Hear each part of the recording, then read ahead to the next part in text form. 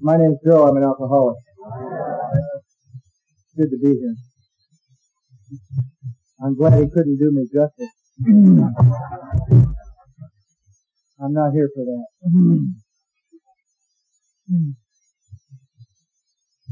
I remember going to my sponsor one time when I was new.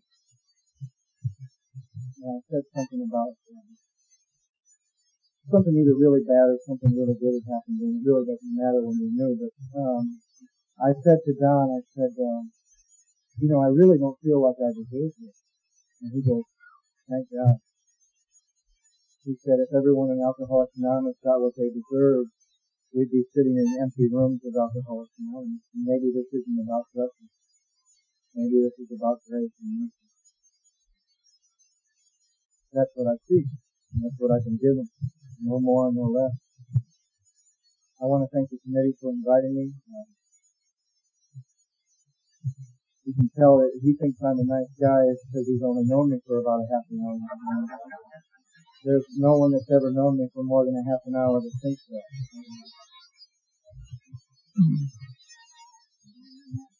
It's always an honor and a privilege to be asked to share in Alcoholics Anonymous. You all use a really strange word for me. Give a lead. It's always an honor and a privilege to give a lead in Alcoholics Anonymous. Especially in a town where there's alcoholic highways. I knew about alcoholic driving, but I never knew about alcoholic highways where you have to go from Ohio to Kentucky, back through Ohio to get to Kentucky. But to me that makes a lot of sense. That's a scary thing though, isn't it? That's why I'm here tonight, because that makes sense. None of AA makes much sense anymore. Going from Ohio to Kentucky to Ohio back to Kentucky makes sense. You might have alcoholic highways, but you are smart when putting on a convention. You pick a obsessive compulsive co-chairman.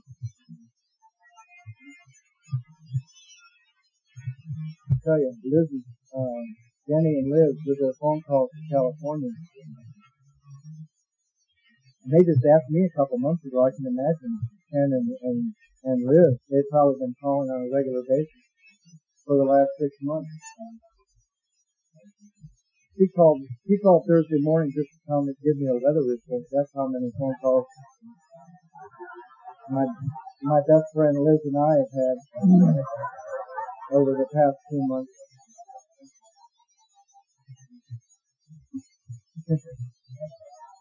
Oh dear. It's always great to have Al-Anon involved at a conference. You have to watch out for it. You have to be very careful. There's a lady, Al-Anon golfer, and she has an alcoholic husband, and she's out on the course one day, and she slices her. Oh, and one guy even called me to ask me to play golf this morning. Steve called me a week ago. And I thought nobody who would play golf in California would come to play golf in Cincinnati, Ohio. Having grown up not too far from here. I grew up in Battle Creek, Michigan, right up the road. So there's this tricky Al-Anon golfer out on the course one day, and she slices her ball into the woods and goes over to find her ball, and she's looking around in the woods, and out pops this leprechaun from behind a tree, and he goes, "Today's your lucky day."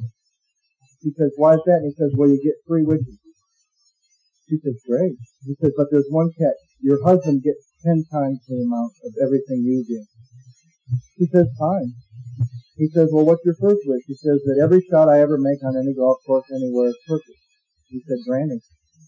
But your husband will be 10 times better." She says, "Fine, no problem." He says, "Well, what's your second wish?" She says, "I'd like $1 million in cash." He says, "Granted, but your husband will get 10 million." She says, "No problem." He says, "Well, what's your third wish?" She says, "I'd like to have just a little teeny heart attack."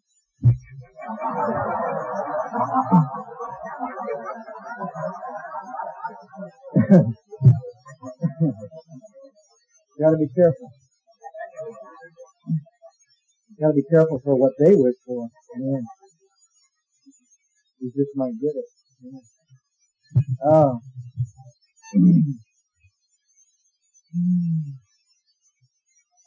What else did I want to mention? I met a girl named George. That was strange.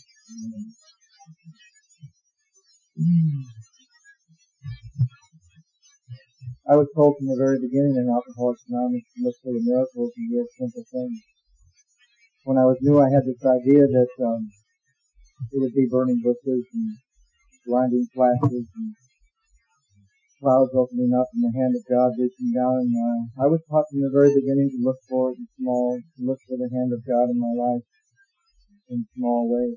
And they turned out not to be small. I think the only way one can realize a miracle in their life is to have experienced the first step.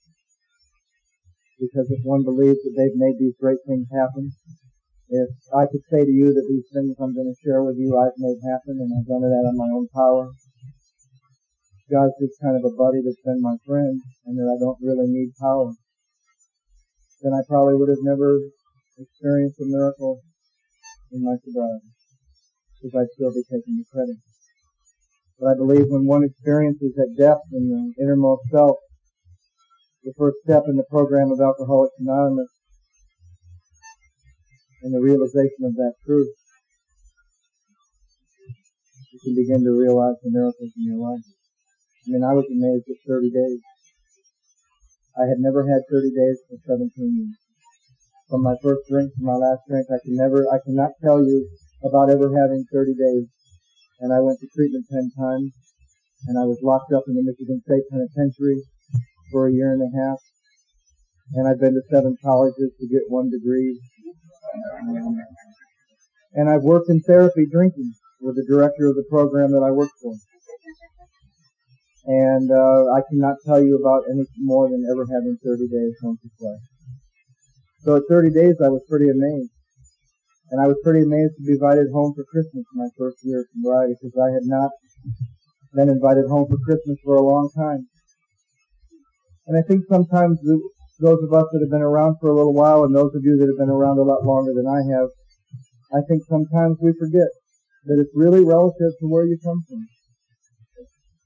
A guy like me who hadn't worked for 7 or 8 years to be given a job in my first year as the director of a prevention program for the National Council on Alcohol, that was a big thing.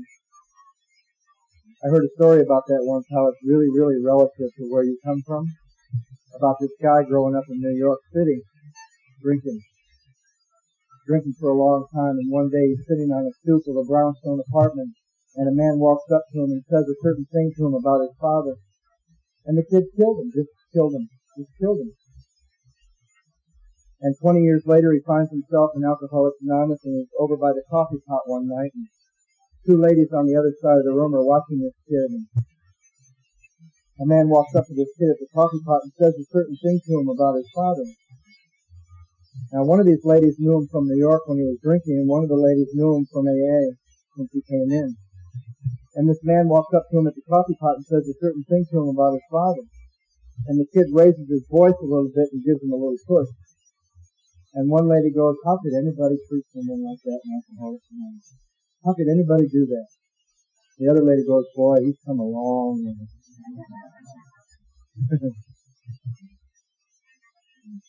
And I forget sometimes what it was like. Now, I do not think remembering what it was like is what keeps me here. I hear sometimes if you can't remember your last drunk, you probably haven't had it. There's a couple guys in our group that can't remember the last 3 months. They must be really in trouble. But I do believe it's important to be reminded where you come from. And I come from a place where being invited home for Christmas, my first Christmas sober, 4 months sober, was a big deal. Being invited home 11 more Christmases in a row was a big deal. Coming into a city somewhere in the United States like Cincinnati and having friends that I care about and that care about me is a miracle. Because 11 years ago, there was no one in this country except one guy that wanted me anywhere near them. And I was not being invited home for Christmas, and I had not worked in a long time. And I didn't have friends inviting me places more than once. I think it's amazing, and sometimes, some of you won't understand this yet, but I think it's amazing sometimes that I actually get invited back to the same place more than once in Alcoholics Anonymous. I was told to behave myself this weekend by a guy who can't keep himself sober or manage his own life, so, it doesn't really mean much. He's just my son. Now that doesn't make much sense to me. None of this stuff after a period of time, and I haven't been here as long as some of you, makes much sense to me anymore. I mean, it's just not logical. It's all, I think the entire program of Alcoholics Anonymous is a paradox. And see, that lets several of us, most of us, off the hook. It lets those of us that come here with not much sense off the hook because you don't have to learn or get smarter to figure out the program of Alcoholics Anonymous. And it also lets those of us off the hook that come here with a little too much sense off the hook because it ain't something you can figure out in a couple of years and lead a group off to somewhere and be just fine. This doesn't make this stuff that doesn't make sense. I mean, it doesn't make sense to a rational mind that if you want to find a way to stay sober, that you would go to a bunch of people whose whole program begins by admitting they can't keep themselves sober. I mean, you think you should go to somebody who knows about how you can keep yourself sober to find out how to stay sober. That's not the way it happens. The idea that if you admit you have no power, you receive more power than you've ever been given. But as long as you think you have any at all, you never get any more than you already have, which is little or nothing at all. That doesn't compute up here, thank God. But you begin to listen with a different organ in Alcoholics Anonymous. Not that organ. There's always one. Another organ begins to open up. It's been closed and shut off and locked up for a long time that understands those things. I've often imagined taking a brand new guy just off the end of a 15, 20-year drunk. Never been to a meeting yet where we screwed him up at all. You put him in a room, tell him all the paradoxes of Alcoholics Anonymous. He'd probably run out of there and think we were some of the craziest people in the world. I remember when I was new, and you'd hear one guy in the corner say, "Let go." Another guy would say, "Hang on." Another guy would say, "Quit trying so damn hard." Another guy would say, "Try a little harder." The one that really got me was, "Don't make any judgments, but stick with the women." How do you do that? How do you do that? Or you tell the guy, if you decide to turn your will in your life, or you tell him, don't make any major decisions in your first year, and then 6 months later you say, now we want you to decide to turn your entire will and life over to the care of God. No major decision there. My one buddy told me once, we tell new people, don't get in a relationship for a year, but nobody knows if that works or not because nobody's ever done it. Right? None of it makes any sense. Decide to turn your will and your life over to the care of God. Take the action necessary to do that. You get a new life and a will that you can begin to use properly. Doesn't make any sense. Doesn't make any sense to me that to admit that I have no power. I will receive more than I've ever been given. But as long as I thought I had any at all, I never got any more than I already had. That doesn't make any sense to me. But I know this. From the day I heard a man in Alcoholics Anonymous tell my story, and I believe the miracle of Alcoholics Anonymous happened. You see, I believe if all you need are people that have the same problem, the county jail would have worked for a lot of us a long time ago. But I believe the miracle of Alcoholics Anonymous happened for me when I met a man where in my gut I felt he was exactly like me, but wasn't anymore and had been changed. Because they paraded people by me all the time that had the same problem I did, but they never had a solution. And they paraded people by me all the time in these places where I was who had a solution, but the first thing I'd say to myself is, he's not like me. But the day I met a man who was not only like me, but had been changed and had a solution to offer me in the program of Alcoholics Anonymous, more than just not drinking. The guy said the other day, if you drink, you'll die. That doesn't scare me, because if I keep feeling the way I'm feeling, I don't want to live in Alcoholics Anonymous. And no one ever talked to me about a part of the disease I didn't even know I had. That doesn't make any sense. No one ever talked to me about a part of the disease of alcoholism that I didn't even know I had, and I didn't even know that the root of alcoholism gets worse after you stop drinking, because I had this idea from 10 treatment centers and a degree in psychology. I met my sponsor. I told him a little bit about my history. He shook his head. He said, you know enough to be dangerous to yourself and everybody around you. Those cute little things that sponsors say. Right? Thank God for the people in Alcoholics Anonymous that care more about me than how the hell I feel about what they have to say. Who are willing to risk my sensitive alcoholic feelings and hold up the mirror of truth based on their own experience that does not always feel good. I've had several people come up to me after giving a talk, and I've done it myself to people that didn't necessarily make me feel good. I didn't feel good about what you had to say. Too bad.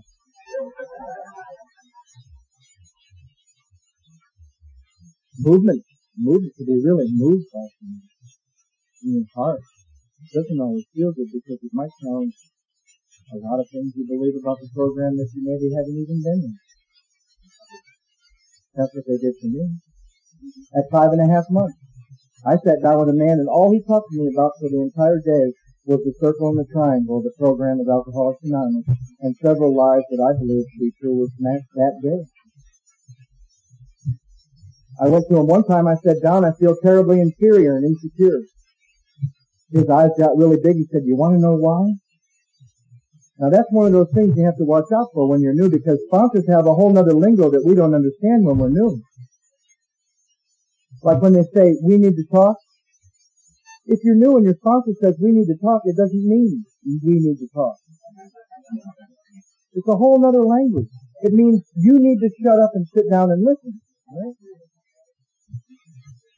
There's certain things they say you got to watch out for, like, do you really want to know why you feel inferior and insecure? When your sponsor says, do you really want to know why? If you have any sense at all, you might want to think for a minute before you say, yeah, I really want to know why, but I was new, I didn't know. I didn't know. I said, yeah, I've been looking for the answer to that for 12 years in therapy. He said, do you really want to know why you feel inferior and insecure? I said, yeah. He said, because you're inferior and insecure. That's far too simple for a complicated guy like me. And there was no one to blame. Now that's an amazing thing to get free of in Alcoholics Anonymous. Liz and I were talking about it today. I think our parents get more blame than any group of people in Alcoholics Anonymous. Why don't we ever give credit to the parents who helped us turn out the way we are? You never hear in a meeting, I'm really pissed because my parents helped me turn out to be a pretty healthy, well-adjusted person. I was going to tell Denny a story about a guy who got called one time to speak, and all they had was a tape of him. They didn't know the tape was about 8 years old, and they called this guy, and he seemed a little surprised, but said, sure, I'll come. And he got there, he told the people, he said, well, I really haven't been involved in Alcoholics Anonymous for about 8 years, but what I'd like to talk about tonight are the psychological ramifications of church and state or something. You gotta be careful. 9 months ago, I might have been a nice guy.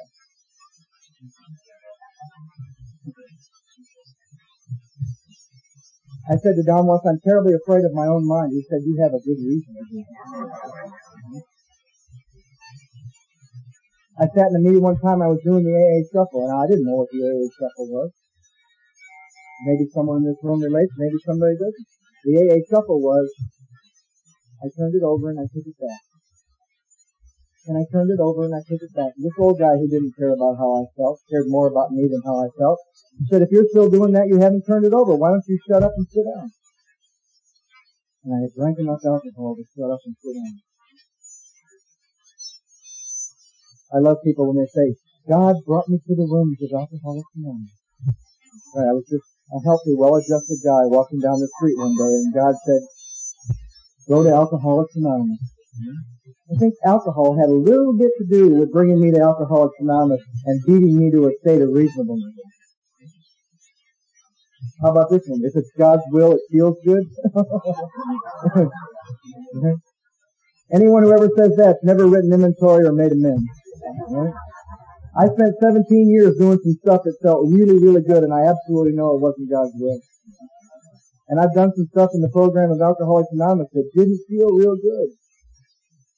And I know it was God's will. Or how about this one? I know God's working in my life today because there was a parking place just for me outside of the meeting. Right. Then the day there's no parking space, your ego goes, see, God don't love you no more. Not only does my ego want to base the realization of the consciousness of the presence of God on circumstance and my emotional state, so my ego can trick me one day when I'm not feeling really good, or things aren't going my way, to say, see, it doesn't work, you might as well go drink. My ego also wants me to base the problem in my first step with circumstance and emotional state, and I start to say things like, I'm an alcoholic because, and it's anything out here but me taking responsibility. Because I don't want to take responsibility. I do not want to admit, they're not kidding when they say, alcoholics do not like to admit that they are bodily and mentally deficient. Countless vain attempts to prove that we're different. I want to say that I'm an alcoholic because I went to treatment 10 times. Not true. I want to say I came to AA with my own excuses, just like I heard when I got here. Somebody said I'm an alcoholic because mommy and daddy are. Mine aren't. My head said maybe if they would have been, I would have learned my lesson and wouldn't have turned out the way I did. Somebody says I'm alcoholic because I was deprived or depraved. I wasn't. I was given everything I ever wanted. But my ego said maybe if I would have been beat a little bit, I wouldn't have turned out the way I did. See, we hear a lot about the ifs, but we don't ever hear about the... We hear a lot about the yes, but we don't hear a lot about the if only. And I'm sitting there and I'm new and I got my little if only story going on in my head, and it goes like this. If only Daddy wouldn't have been 57 years old when I was born. And if only I hadn't gone to that school in the 9th grade. And if only I hadn't hung out with those guys, I wouldn't have turned out the way I did, because my ego loves to keep the problem outside of me. And I'm sitting there in a meeting one day, and a guy tells my little if-only story, and he turned out just as sick as I did. And the lie got small.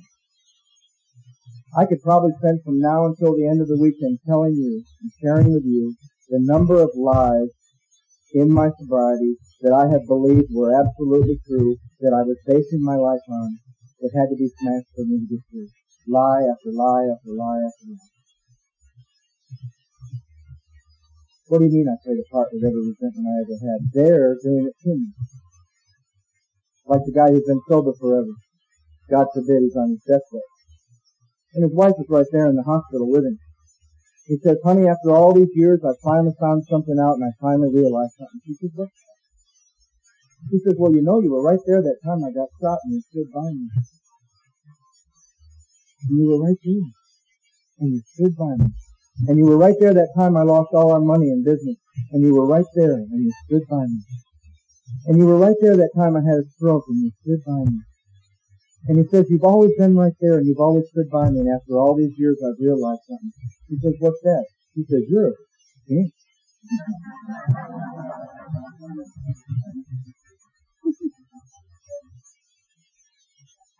That's the way I think. That's the way I think. So here I am in this meeting. This guy tells me if I'm still turning it over and taking it back, I haven't turned it over, and tells me to shut up and sit down. That didn't feel good. I said, I learned to ask the second greatest question I ever learned to ask in AA. I said, what do you mean? If you're new and you hear somebody, you want to really mess things up around here, you hear somebody throw out one of these cliches, like you're supposed to understand it. go up to him after the meeting and say, what did you mean when you said, you'll find out something real interesting about the past tonight? I'm not going to tell you what you're going to find out, but you're going to find out something real interesting. So I said to him, what do you mean? He said, there's a difference between a decision and a commitment. I said, what do you mean? He said, well, if you tell someone to go sit in the corner and pray for ham and eggs, and they decide to do that, and they go sit in the corner and pray for ham and eggs, and then just sit there, they'll probably starve to death. I said, what do you mean? He said, there's a difference between a decision at the third step and the commitment that follows. I said, what do you mean? He said, well, if you told someone to go sit in the corner and pray for ham and eggs, and they decided to do that, and they went over in the corner and prayed for ham and eggs, and then got up and made one hell of a commitment, and you showed them how to put one foot in front of the other, they'd probably eat ham and eggs. And I said, what do you mean? He said, there's a difference between a decision and a commitment. I said, what do you mean? He said, it's like a chicken and a pig walking down the road. They come to a big sign on this church that says, help feed the poor. The chicken looks at the pig because he's all pumped up with virtue because he likes to do nice things for people, and he says, you and I ought to do something about that hunger problem. The pig says, well, what could we do? The chicken says, we could feed those poor people ham and eggs. The pig had a little more sense than I did when I took the third step, because he said to the chicken, for you that's just a simple decision, but for me that's one hell of a commitment. Now, I didn't get it. You know the difference between understanding something in your head and getting it in your heart? I think that's what this whole journey has been about for me. There's times when somebody will say something and it'll just go from here to here right away. There's even times where it happens in my heart before the understanding comes to my head. Those are few and far between. But sometimes it's a long road between my head and my heart. My spouse has been saying something to me for 10 years, for 11 years. It took about 5 years to get from my head to my heart. And what that is that no one in these rooms is any closer to God than anybody else in these rooms. And nobody in these rooms is any closer to God than the last time they took a drink. The only thing that changes here is our awareness of a presence that's always been there. He hasn't gone anywhere. I didn't just that. But when that went from my head to my heart, I began to see you different. And I began to see me different. And I began to experience the presence of God different. I sat in a meeting one time at York Street, at 1311 York Street in Denver, Colorado, where I got sober August 17th, 1982. And I sat at that meeting one day, and I'd been going there for a long time. And whenever there was new people, they asked them to raise their hand. And everybody would clap. And the leader of the meeting would say, keep coming back. Now, I never saw a problem with that. And one little guy, one little time, changed my whole perception of that. His name was Charlie. And Charlie was always new. And everybody at the club knew Charlie. And one day a girl came from another club to chair the new meeting. She didn't know Charlie, but she asked for new people. 3, 4 people raised their hands. And they introduced themselves, and everybody clapped, and she looked at Charlie and she said, Charlie, keep coming back. I didn't see anything wrong. Charlie raised his hand about 2 minutes ago, and he said, can I say something? She said, yeah. He said, I'd like to say to you all in this room to not clap when I come back, because I get more attention when I'm new than when I've stayed around for a while, and quit telling me to keep coming back. That's my problem. I think I can. And my perception changed just a little bit. Just a little shift in my perception. And I think that's what really happened here, because the world hasn't changed because I got sober, but I was mad at everything and everyone in the world. Another time I was engaged to be married a couple of years ago to God's will. And it's amazing. Everywhere I go, there's people that know her. I was engaged to be married, and she left me. And for a couple of days, I went around to meetings, and I was just milking the heck out of her. She left me. A friend of mine comes up to me who cares more about me than how I feel about what he has to say, and he says, why don't you go home and write inventory about her leaving you? Because I'm telling you, if you would have asked me that day or that week, if you would have asked me, Joe, how come you're in pain? How come you're hurting? With every bit of honesty I had in my body, I would have told you I'm hurting because she left me. That's the truth. That's the truth. That's the truth that I would rather die than see anything other than. That's the truth that I would rather hold on to than get free. He says, why don't you go home and write inventory about her leaving you? And I had one of those lapses of memory, and I forgot how tricky the inventory process in the Big Book of Alcoholics Anonymous is. Because they asked me to put down in the first 2 parts of that inventory who and why I was mad. And I put down what I thought was the truth. Who am I mad at? Her. We have a different way of saying it in our group, but I won't say that tonight. I put her name on this piece of paper. It said, put down who you're mad at. And then it said, put down why. So I put 50 left me. Then I was given the grace of God to see where 6 or 7 different areas of self were hurt or threatened or interfered with when she left me. And why? To see when she left me, it hurt my self-esteem.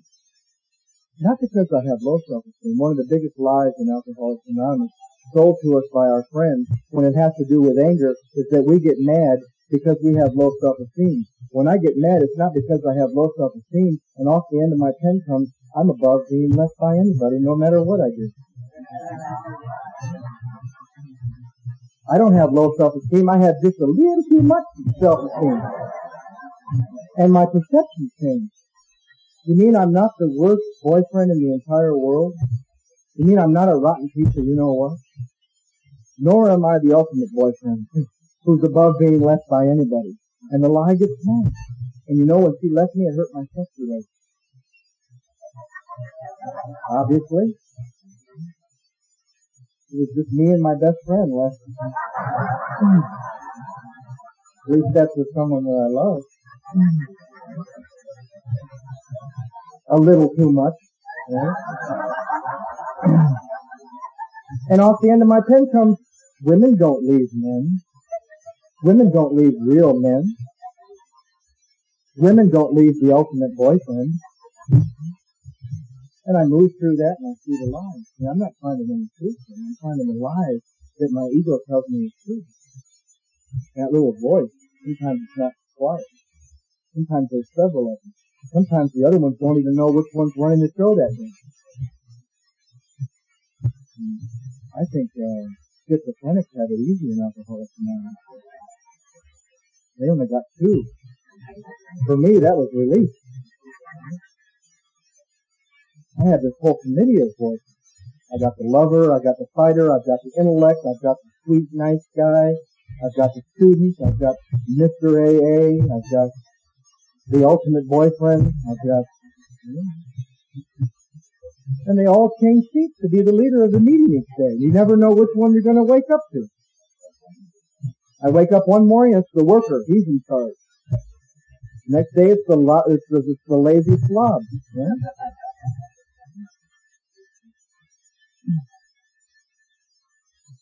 Then, I'm given the grace to see where my selfishness and how I did it with her.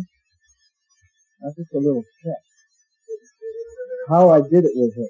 To admit to you, honestly, and to myself, and to God, how my selfishness and dishonesty and self-seeking and fear drove her away, and what I thought was the absolute truth turned into an absolute lie, and what I thought was an absolute lie that I had anything to do with it turned into the truth, and my perception shifted. And you know what? He didn't have to come back, or get well, or see the light, or do anything for me to get free. All I had to do was take some real illogical action way over here that doesn't seem to have anything to do with what's way over here, and I got to get free. I had to go admit it to a guy who can't manage his own life or keep himself sober, that I shouldn't really even trust. Ask a God that I'm not really sure about whether he can do anything with this to remove it. And then sit at my home group as I became Mr. Pius and say, I'm praying for the willingness to make amends to her. And in my home group, I know it's a radical conception, but in my home group we're allowed to ask each other questions during the meeting. I know that's strange.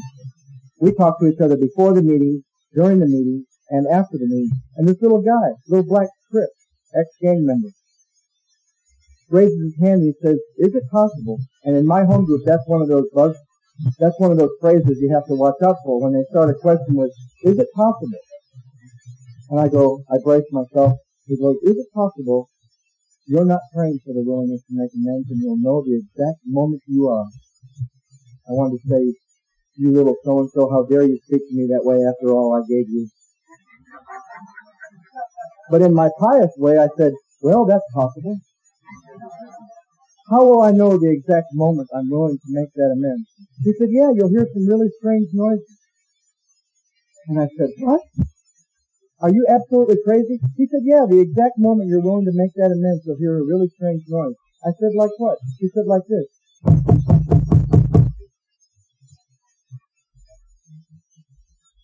You people in the room have made amends.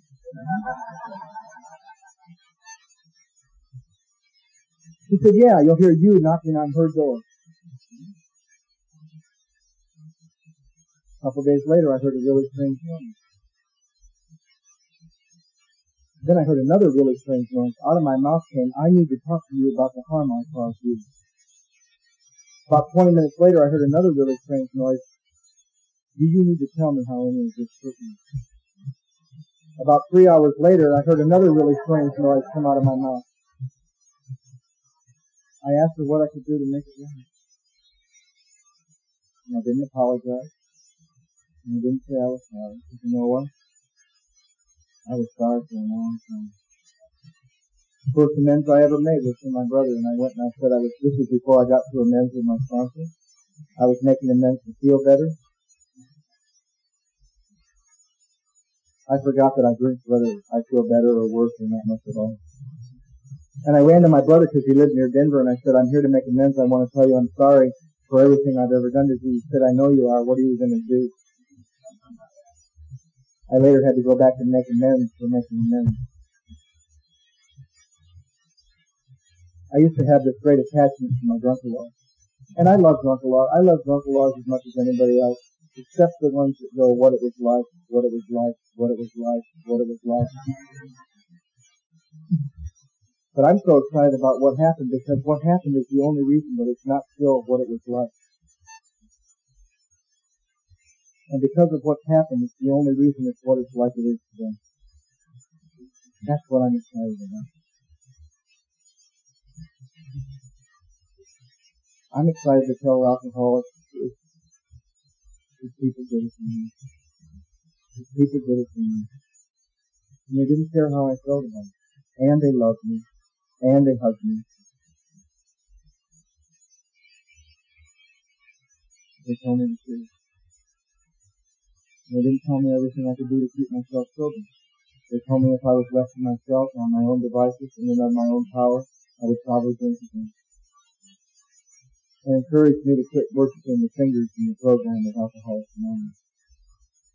You know the thing on the 16th chapel, the finger that points to God. In church they tell you, don't worship the finger, worship what it points to, don't worship the church. Well, in Alcoholics Anonymous, they told me when I was new, go to meetings, get a sponsor, read the book, and work the steps. My keen alcoholic mind thought, those are the things that will keep me sober. So I went to more than 90 meetings in 90 days, because if one meeting a day is good, 3 steps. That's just my philosophy. Several are better, right? And I started reading the book, and I thought I had a sponsor, and I thought I was working the steps. And in those 90 days, I saw people who went to more meetings than me drink. And I saw people who knew the book by heart. Although it wasn't by heart, it was in their head. They just memorized. And I saw people who spent more time with their sponsor than they drink. And I've seen some people work the steps and forget a few simple things like they're not the ones keeping themselves sober drink. And I met this man at 5.5 months who I'd heard in my very first meeting, who told my story, but I knew he wasn't like me anymore. And I went to him dying of a part of the disease I didn't even know I had, dying of untreated alcoholism, dying of a spiritual malady, whatever you want to call it. They had talked to me for years in treatment centers about the body and the mind. Keep it in big words, keep it way up here so you don't... I used to give lectures on PHIQ and neurotransmitters and chemical enzyme reactions in the body of an alcoholic and didn't have a clue that I was powerless over alcohol. But when somebody sat with me one night and screwed up my drunk-a-laws... Now I know there's people in the room that can relate to drinking with a head full of AA, and we screw up your drinking. But I wonder if anyone else in the room can relate to somebody sitting down with you in Alcoholics Anonymous and screwing up your drunk-a-log. And a man did that to me one night in my first 90 days at 1311 York Street in Denver, Colorado. I came downstairs from a meeting. It looked kind of like Oak Street, big mansion. Came downstairs from me, and there's this big, scary guy over in the room. He's a lawyer and an ex-sheep herder, which is a dangerous combination. He said, "Come on over, have a cup of coffee." I didn't know. I didn't know this guy's reputation. I didn't know. I was new. I didn't know. I went over and I had a cup of coffee. He said, asked me a real interesting question. He said, "Why do you think you're alcoholic?" Thank God he wasn't one of these people that believe if you're in the room, you're in the right place. Because you know what? I've helped some people in these rooms over the last few years find out they're not in the right place, and they thank me. And I think it's a story that's not told enough in Alcoholics Anonymous, because we don't let them tell it because they're not here anymore. And that's the people in AA that get free by finding out this is not where they belong. And I have a girlfriend right now, someone I love very much, someone I'd like to spend the rest of my life with, who after 8 years in Alcoholics Anonymous came to our group and met a woman she wanted to work the steps with. They sat down and looked at the first step. She's not alcoholic, and she's not good. And she's doing the steps based on herself and not living a lie. And I said, what do you mean, why do I think I'm alcoholic? I've been to treatment 10 times. He shook his head. He said, "Son, you know there's people that go to treatment more than once that can drink tremendous amounts of alcohol, and get in trouble, that are about as much alcoholic as the man in the moon." He said, "You know what? Some of us in these rooms have never been to treatment. What does that mean, do you know?" And I grabbed for something else out here. Of course, I got to keep it out here. I said, "You know, alcohol put me in the Michigan State Penitentiary when I was 19 years old." He said, "Wait just a second." That's another buzzword you have to watch out for when your sponsor says, "Wait just a second." That's as bad as "we need to talk." He said, "Wait just a second. Why'd they put you in the Michigan State Penitentiary?" I said, "Writing $25,000 worth of bad checks." He said, "Oh, writing bad checks put you in the Michigan State Penitentiary." And he said, "You know what? There's guys in the Michigan State Penitentiary right now who can drink tremendous amounts of alcohol and end up in the penitentiary that are about as much alcoholic as the man in the moon." And he said, "You know what? Some of us have never been to the penitentiary. What does that mean? We're not." And all of a sudden, I got it. I got what my ego was doing. My ego was using the things that separate me from you to tell you why I was one of you. And thank God that man, see, that's what my ego wants to this day. Now, I do not believe knowing that keeps it from happening, nor do I believe I can conquer my own ego. If I could, I'd be doing a lot better after 11 years in Alcoholics Anonymous. But it is interesting to know that I have an ego whose sole purpose is to separate me from you in any way it can, separate me from me and what I really am, and separate me from God just long enough to have me back on a bar stool, messing over everybody in my life. And I have an ego that wants that. I have an ego from several inventories I've written that thinks it can go on if I die. By some of the behavior it convinced me into. "You'll be just fine, Joe. We'll be just great. Go stick that gun in that guy's face, and you'll be just fine." Yeah? Believe it. Believe the lie. And thank God this man sat with me and he shared his experience, strength, and hope that we could look at a common problem rather than our common differences. And all he did, and I didn't know the book describes that guy that can drink tremendous amounts of alcohol, that's not alcoholic, who all he needs is a sufficient reason, he can make up his mind and never drink again. I didn't know the book described that guy. And I didn't know that the big book spends about the first 53 pages just to get across the few ideas that he was about to talk to me about that join us together, every alcoholic in this room. I sat with a little lady in my living room about 6 months ago who's never been to the penitentiary, never went to jail, never went to treatment, never had a DUI, never lost a husband, and barely ever left the house. And she and I talked about the same two things that this man talked to me about, and within 20 minutes she and I both knew we were the same. Because what he talked to me about was alcohol. And what he talked to me about was what happens when I start to drink it, and what happens every time I stop drinking. And all of a sudden, I started to get a little glimpse of the common problem that we share here in Alcoholics Anonymous and why I'm powerless over alcohol. I am not powerless over alcohol because of where it took me. I am not powerless over alcohol because I went to prison 10 times or ended up in a Michigan State Penitentiary. Some of you never did any of that and didn't end up where I did, and some of you ended up in a lot worse place than I ever did and was just as much out there as each other. What he talked to me about was a physical craving for alcohol. It makes me different from normal drinkers. I have a body that doesn't do well with alcohol and a mind that makes me have to drink. I can't keep myself safe. Now, I'd like to say that I grabbed onto the program of Alcoholics Anonymous that night and I haven't looked back since. But I didn't. He scared me because it didn't feel good. And someone the next day in the meeting told me, hey, if he didn't make you feel good, just take what you want, leave the rest behind, and hang out with us who make you feel better. And for the next several months, I hung out with you guys that made me feel better until I didn't feel better, and I was dying of a part of the disease I didn't even know I had. And thank God for a man that sat down with me and said, in all these places you've ever been, in all the things you've ever learned, has anyone ever talked to you about a malady of the spirit that no human power can relieve? This man said to me last weekend, our group had a retreat, and we had my great-grandfather, Paul M. from Chicago, who's been doing this deal for 47 years, come out and spend the weekend with our group. And he said something that was so very simple. The man was so simple, but it was so powerful at the same time. He said, be friends with your friends, but know who your friends are. Because there are people that would love to sell us something that we can overcome, that human beings can overcome, because they gotta charge money. And I used to work in that field.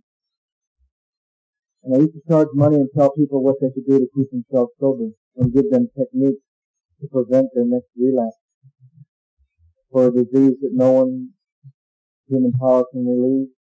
And the first step begins by admitting you can't prevent your next relapse. And I thought I was one of your friends. And I wasn't. And I didn't know that. Because I thought I could keep myself sober until I looked at the truth of my life. The truth of my life is, every time I ever made up my mind to not drink, I drank. There's a message now in Alcoholics Anonymous that I believe to be very dangerous, and it concerns me because I care about Alcoholics Anonymous. Because I care about the guy who might begin to feel out of place in the very program that he belongs in when we tell new people, we just don't drink no matter what. And those of us that know better leave something out when we say that. And we begin to slip into a form of denial that can be stronger than the denial of the disease that we came here with. Because I found it within myself when I was 7.5 years sober, and I don't think I'm any better or any more special than any alkie in this room. And I found it within myself, but I don't hear it talked about. A form of denial stronger than the denial I came here with. And I was writing inventory one day, because I come from the school that believes you rework and rework the first 9 steps on a regular basis. And I don't have to defend that, and I don't have to justify that. I just absolutely love what happens when I do that. And I don't ever want to drink again, and doing that's the only thing that's ever kept me from drinking again. And that's not enough of a reason. I don't have to say any more about that. But I was writing inventory one day, and off the end of my pen came something that had nothing to do with what I was writing about, which happens sometimes when you write inventory. And what came off the end of my pen was a form of denial that I was well into at 7.5 years that I didn't even know I was into. And sometimes it comes out in me in a real sly, cunning, baffling, and powerful way. See, I believe if alcohol is cunning, baffling, and powerful, then God is more cunning, baffling, and powerful, or I would be drunk tonight. And I started to see this form of denial that comes out in me real subtle sometimes. Like in California, we get up to take a birthday cake, 5, 10, 15, 20 years old, or whatever it is. And you'll get up to take your cake, and someone in the back of the room will go, how did you do it? And it's real subtle. If you get up and you say, my name's Joe and I'm an alcoholic, and that means I'm powerless over alcohol and my life is unmanageable, and then you spend 15 or 20 minutes telling them how you keep yourself sober and manage your life. And sometimes it's not so subtle. Sometimes it's me at 7.5 years thinking that I deserve. These words start to creep into my mind like, now that I'm 7.5 years, I have the right to, or now that I'm 7.5 years, I deserve And it's no longer about grace. It's now something I've earned and that I deserve, and I'm in the absolute denial of the grace of God, taking the credit for what I've been given. Thank God this isn't something that I've had to earn or deserve. Thank God for the people in Alcoholics Anonymous that told me it also isn't something you can learn. Far from being a heretic, I would like to say to you that I believe studying the big book of Alcoholics Anonymous is a waste of time, unless it gets you excited about doing what's in the big book of Alcoholics Anonymous. My grand sponsor from Indianapolis told a story to me about that the last time I saw him. And he talked about this guy calling his sponsor and said, I read the book and I drank. He said, well? He said, yeah, I read the book and I drank. I can recite how it works off the top of my head. And I drank. The sponsor gets fed up hearing that and he says, okay, go to the kitchen and get a cookbook. The guy puts the phone down, goes to the kitchen, gets the cookbook, comes back. He says, now turn to the page that says how to make a chocolate cake. He says, okay. Now he said, now read how to make a chocolate cake. He said, okay. Did you read it? He said, yeah. Now read it again. He said, okay, read it. Now memorize. Now read it back to me. This is how you make a chocolate cake. He said, I read it. He said, now cut me a piece. And I got it. He went from here to here. I didn't even have to figure it out. I understood it experientially in my heart. That reason it happens between two alcoholics, one sharing with another. Hearing, not knowing. The greatest analogy I've ever heard about the difference between experience and knowledge is the story about two twin brothers growing up in Cincinnati, identical in every way, and they get to be about 14 years old, and one of them hears that it's really great to have an orgasm. A friend of him told him. He goes home and tells his little 14-year-old brother, and they make a bet who can find out what it would be like to have one the soonest. One of them goes to the library, studies every book he can find what it would be like to have an orgasm. Goes back to high school, graduates, college, becomes a professor at Harvard University, teaches a course. He knows more about what it would be like to have an orgasm than anyone in the world could ever even know. The other brother takes 2 weeks, finds a little girl, who shows him how to have one. Who knows more about what it would be like to have one?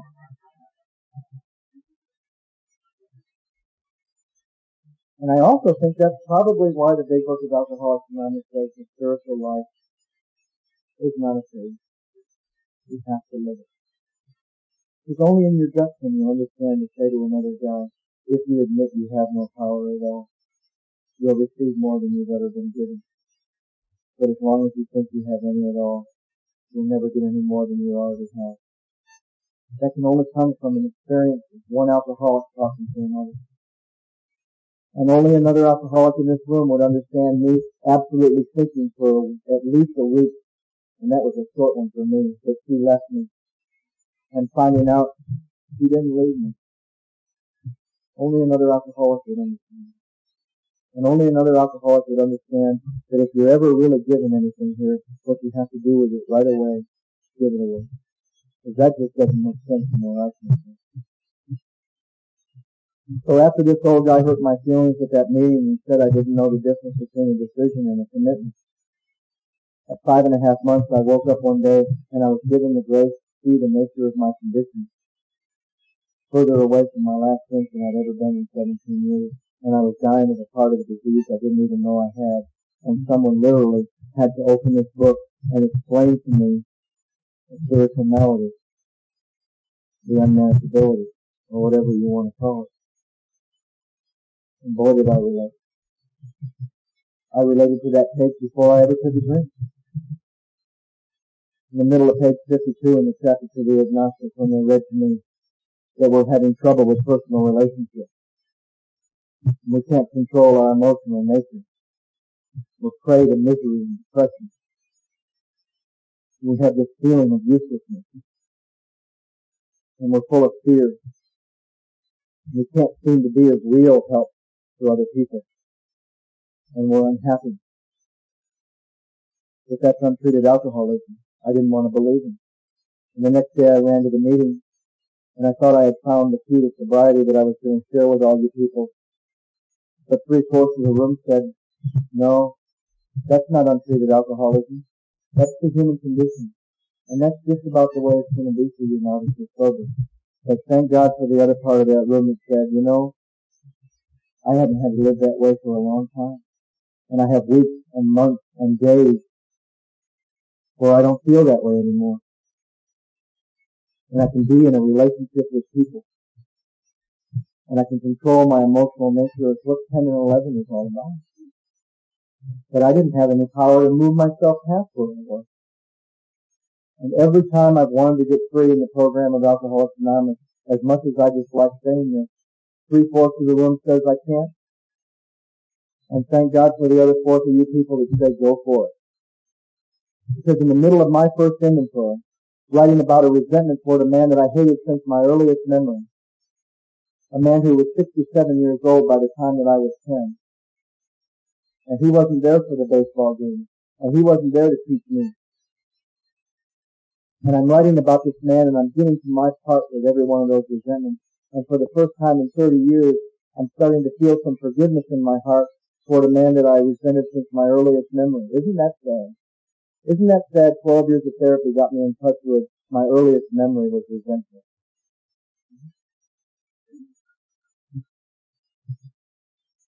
And I'm starting to feel some forgiveness in my heart, and I run to the meeting at noon. And I said, I'm in inventory, and I'm writing about my father, and I'm beginning to feel some forgiveness in my heart for a man that I've hated since my earliest memory. Do you people think that I could make amends to a man who's been dead since I was 21? And 3/4 of you said, can't do that. Can't make amends to someone who's dead. You'll never be able to do that. And behind it, what they're saying is just like me. God isn't everything. And they're expressing their own agnosticism, like I do, on a regular basis. But the other 1/4 of that room said, sure you can. We know your sponsor. You do what he says when you get to the 9th step, and you can get free. And then all I had to do was take some illogical action that made no sense about getting free of feelings I had toward my father. What makes sense to me, if you've hated someone since your earliest memory, is to go back to that person and tell them how the hell you felt whenever it was they did what they did to you. And I never got free. I heard a guy say one time, my sponsor told me to make amends is to go back to everyone that ever hurt me and tell them how I felt. And confront them in a healthy way about how I felt about what they did to me when they hurt me. And then you just have a whole other slew of amends that you already had when you started. So I take this illogical action of sharing it with a guy that I don't even trust, who can't keep himself sober or manage his own life. Ask a God that I don't really even believe in yet to remove this stuff. Write a letter to him, just like I was face to face with him, and talk about what I did to hurt him. Now, how do you blame a 5-year-old kid or a 10-year-old kid for resenting a man who's 67? You don't. But what you look at is what you did with it for the next 20 or 30 years. And I sat there this grave and I talked to him about it. And I talked to him about how at 10 years old I was playing God because I knew better than God how old he should have been, how he should have been, how he should have been doing it, and what he should have done. I knew better than God. I remember a guy saying something to me once that didn't make me feel necessarily real good.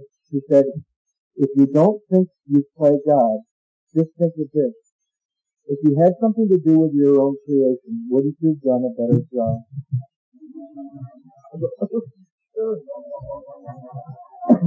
That's like the one Gary told me at Breckenridge this summer. My grand sponsor. Now, when my grand sponsor says, I'd like to tell you a story, see, that's another one of those. When he says, I'd like to tell you a story, it doesn't mean I'd like to tell you a story. It means I'd like to hammer you over the head until you absolutely have to run out of this room. And what he said to me was that him and this guy named Charlie buy lottery tickets every week for years.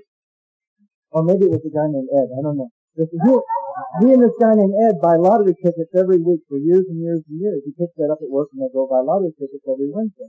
And one day he goes to pick up Ed at work to go buy some lottery tickets. Ed says, I'm not buying lottery tickets anymore. And Gary says, why? Ed says, because I realize that all I really want is enough money so I don't need to trust God. I go, what time is that meeting starting? And I go to his grave and I read that letter and I say a prayer and I walk out of that graveyard free of feelings that have never come back since the day I did it. And that's a big difference between relief, hang on a chair, leave the group, feel a little better, see your dad, the same stuff again. Share in a meeting 10 times a week how you feel about your father, walk out of the meeting, feel better. The next time you see your father, the feelings are still there. There's a lot you can do in the program of Alcoholics Anonymous to get relief. And believe me, when you're new, relief is a big deal because you probably haven't had any for a long time. But I reached the point in Alcoholics Anonymous where I wanted what some of you were talking about when you said that it's possible to experience some real freedom. And I found out something about relief. It's always one thing. It's always temporary. And I wanted some freedom. Hanging on chairs, crying and screaming, staring at meetings, did not treat my alcoholism. Meetings with Alcoholics Anonymous do not treat my alcoholism. They just postpone what's really there that needs to be treated, that no human power can relieve, and maybe you give me some hope. And maybe you hug me and love me enough and tell me the truth regardless of how I feel, until I begin to speak what really can heal me. My friend said once to me one time when I was 10 years sober, if you ever think alcohol is very far away, just look out of the corner of your eye real quick and you'll see it right there. And it's right there. And the only thing that can fit in that space is the power of God. Because I had this idea at 10 years, 50 people, and friends, and money, and position, and feeling good most of the time, stands between me and my next drink, until I realized all those things have been there before and been eliminated in a split second. And that what stands between me and my next drink is the power of God that I found here in this program. And that I can take that anywhere. I remember another time I wanted to get free. I was a year and a half sober and I had done some work. And I was through my first set of amends, which is another myth in Alcoholics Anonymous I had to get free of. We forget sometimes that we're not necessarily somewhere that everybody here wants to get free the way we want to get free. And I shared in that meeting that I was a year and a half sober and that I had woken up that morning, and that I had an idea of going to Mexico by myself where there was no AA and spending 3 or 4 weeks alone with no return ticket. Now 3/4 of the room said, thinking, setting yourself up. You're going to drink. If you don't go to a meeting every day at our gas station to get filled up, you'll go crazy. The other 4 of the room said, why don't you call down and ask him about that and see what happens? You might find out something. That's another one of those things you have to be real careful of when they say, you might find out something real interesting. I called down, I said, I had a strange idea this morning. Because I've been doing a lot of traveling, but I always went with one of you, someone in the program. And I always got a hold of the program when I got there, and I still love to do that. I said, Don, I woke up this morning, I had this idea about going to Mexico by myself, and there's no AA in this town, and spending 3 or 4 weeks and not making my return plan, just have an open ticket. He said, great, check it out, you might find out something real interesting. You know what? On that beach, and it didn't go from here to here till 7 months later. Isn't it interesting that it went from here to here, not alone at that beach? It went from here to here at the International Convention of Alcoholics Anonymous with 60,000 other alcoholics in Montreal in 1985. When I walked into a meeting, because I saw on the door a name that I didn't know, and it said Loners International. And I thought, who in the world are these people in LA? And I went in there and I heard about 10 speakers talk about being in a ranger station for 7 years alone with a big book, or in on top of the Himalayan mountains. They get to come down once every 6 months from where they work to an AA meeting. And a guy in a log cabin for 17 years with him in a big book, and they talked about what Alcoholics Anonymous meant to them, and I realized how much I take you all for granted. Because they talked about AA being a relationship with God that can go anywhere in the world, and I realized what happened on that beach in Mexico. Because I came back in better shape than when I left. I think a couple more of the fingers that I've worshipped in AA got stripped away. And I think my relationship with AA started to go, like Bill Wilson described, from need to want to love. Because when I realized I didn't need you to stay sober, I began to want to be here, and then I began to love being here when I realized no human power can relieve what I suffer from. And when I realized that this book was not what was keeping me sober, and I quit worshiping this book and the process contained in it, and started to look where that process took me, and really look at where it took me, and these steps as I've worshipped, and a sponsor that I've worshipped. My sponsor lives as far away from me as you can possibly go in the continental United States. I live in Los Angeles. He lives on the ocean in North Carolina. He's gone from a convict in the Colorado State Penitentiary to working for the Department of Corrections for the state of North Carolina. And I know how that happens. That happens by admitting you can't make it happen. Because as long as I thought I had any power at all, I never got any more than I already had. But from the day that I admitted I didn't have any power at all to keep myself sober, manage my life, or keep myself from drinking again, I haven't had a drink since. And I don't know how that happened.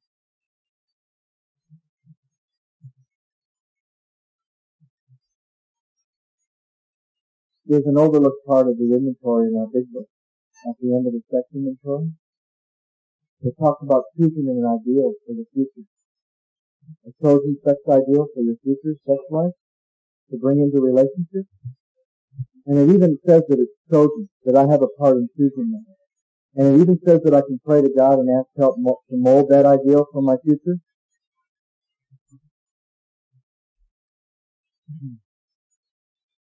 In June of 1992, I went through the steps with a Native American man who's 23 years sober.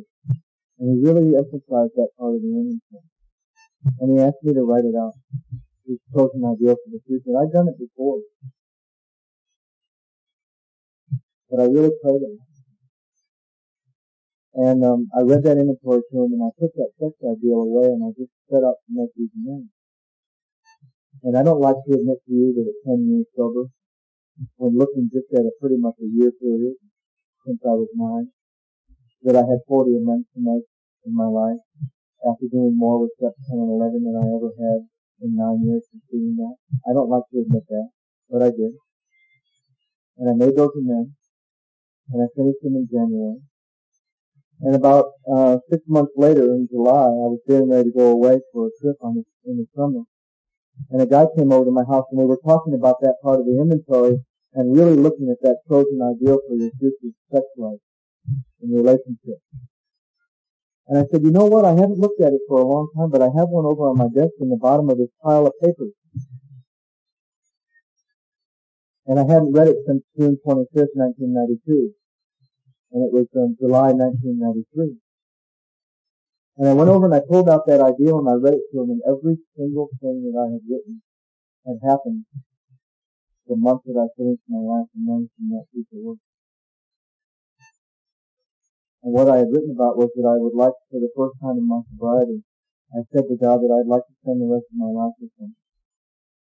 And that I would like her to be someone who loves God and does this work with Alcoholics Anonymous. But it's funny that I didn't put that she'd be alcoholic. And I met a woman who came to our group after 8 years in AA who found out she's not alcoholic and she got free. And she described her experience finding out she's not. Sounds like me describing my experience finding out I am. Because they're both the same experience. They're an experience of finding out truth of the nature of what's really wrong with you and answering that question in the back of your mind. It's been there since way before you ever took a drink. When you're sitting in your parents' backyard and you're 10 years old and you're dreaming that a spaceship is going to land and a little green man is going to get out and he's going to say you really weren't born here on this planet. We brought you here as a teeny baby. This has just been a test. Because that's how I felt way before I ever took a drink. And I came to Alcoholics Anonymous with that question in the back of my mind, what's wrong with me? After 10 treatment centers and a degree in psychology and having been a therapist in a treatment center, drinking with the director of the program I work for, still not clear, what's wrong with me?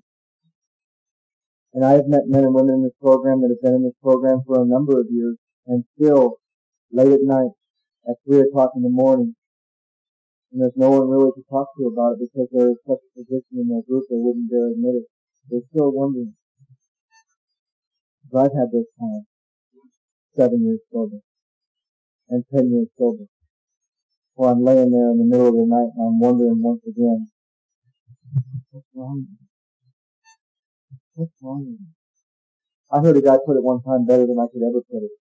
He said, did you ever reach a day in Alcoholics Anonymous where you couldn't pull off on purpose what you used to do by mistake? And I understood him. You know that fabulous stuff that used to happen to some of us by mistake? Unbelievable relationships. Unbelievable piles of money and jobs and things and places and near-death experiences.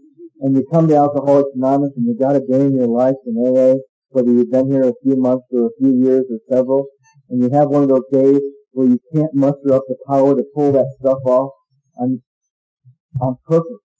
It used to happen by mistake. And boy, did I understand her. And boy, did I understand her finding out what was really wrong with her after a lifetime and a long time in AA, wondering what's really wrong with me.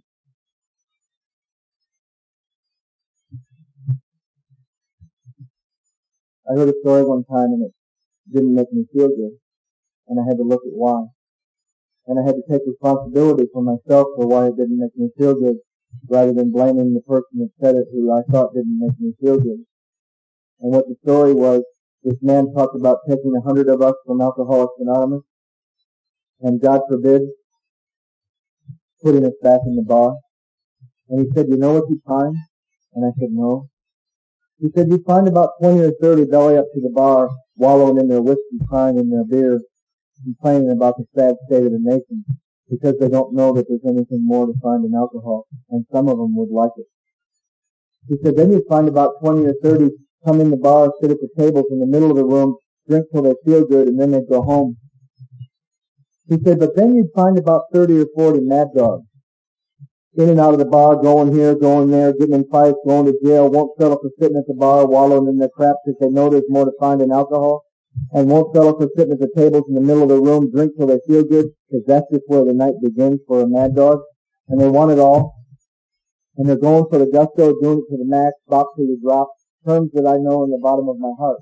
I do not relate to kind of, sort of, maybe, or a little of anything. He says, now take those 100 people, put them back in the program of Alcoholics Anonymous, and you'll find they settle for about the same thing they did when they were drinking. And I have to say to you this tonight. I will not settle for sitting in these rooms, wallowing in my big book, crying in my stuff, saying that she left me, and the world's to blame, and they made me the way I am, because I know there's more to find in Alcoholics Anonymous. And I will not settle for coming in these rooms and sitting at the tables just long enough to where I feel better and then go home and start to choke on your own gratitude because you aren't giving it away. I was a mad dog then, I'm a mad dog now. I want it all. Go for it. Get free. Don't let anybody tell you you can't, because all they're saying is God isn't everything. And I'll leave you with this. God is either everything or he's nothing. He either is or he isn't. What is my choice to do? Thank you for asking me. Thank you.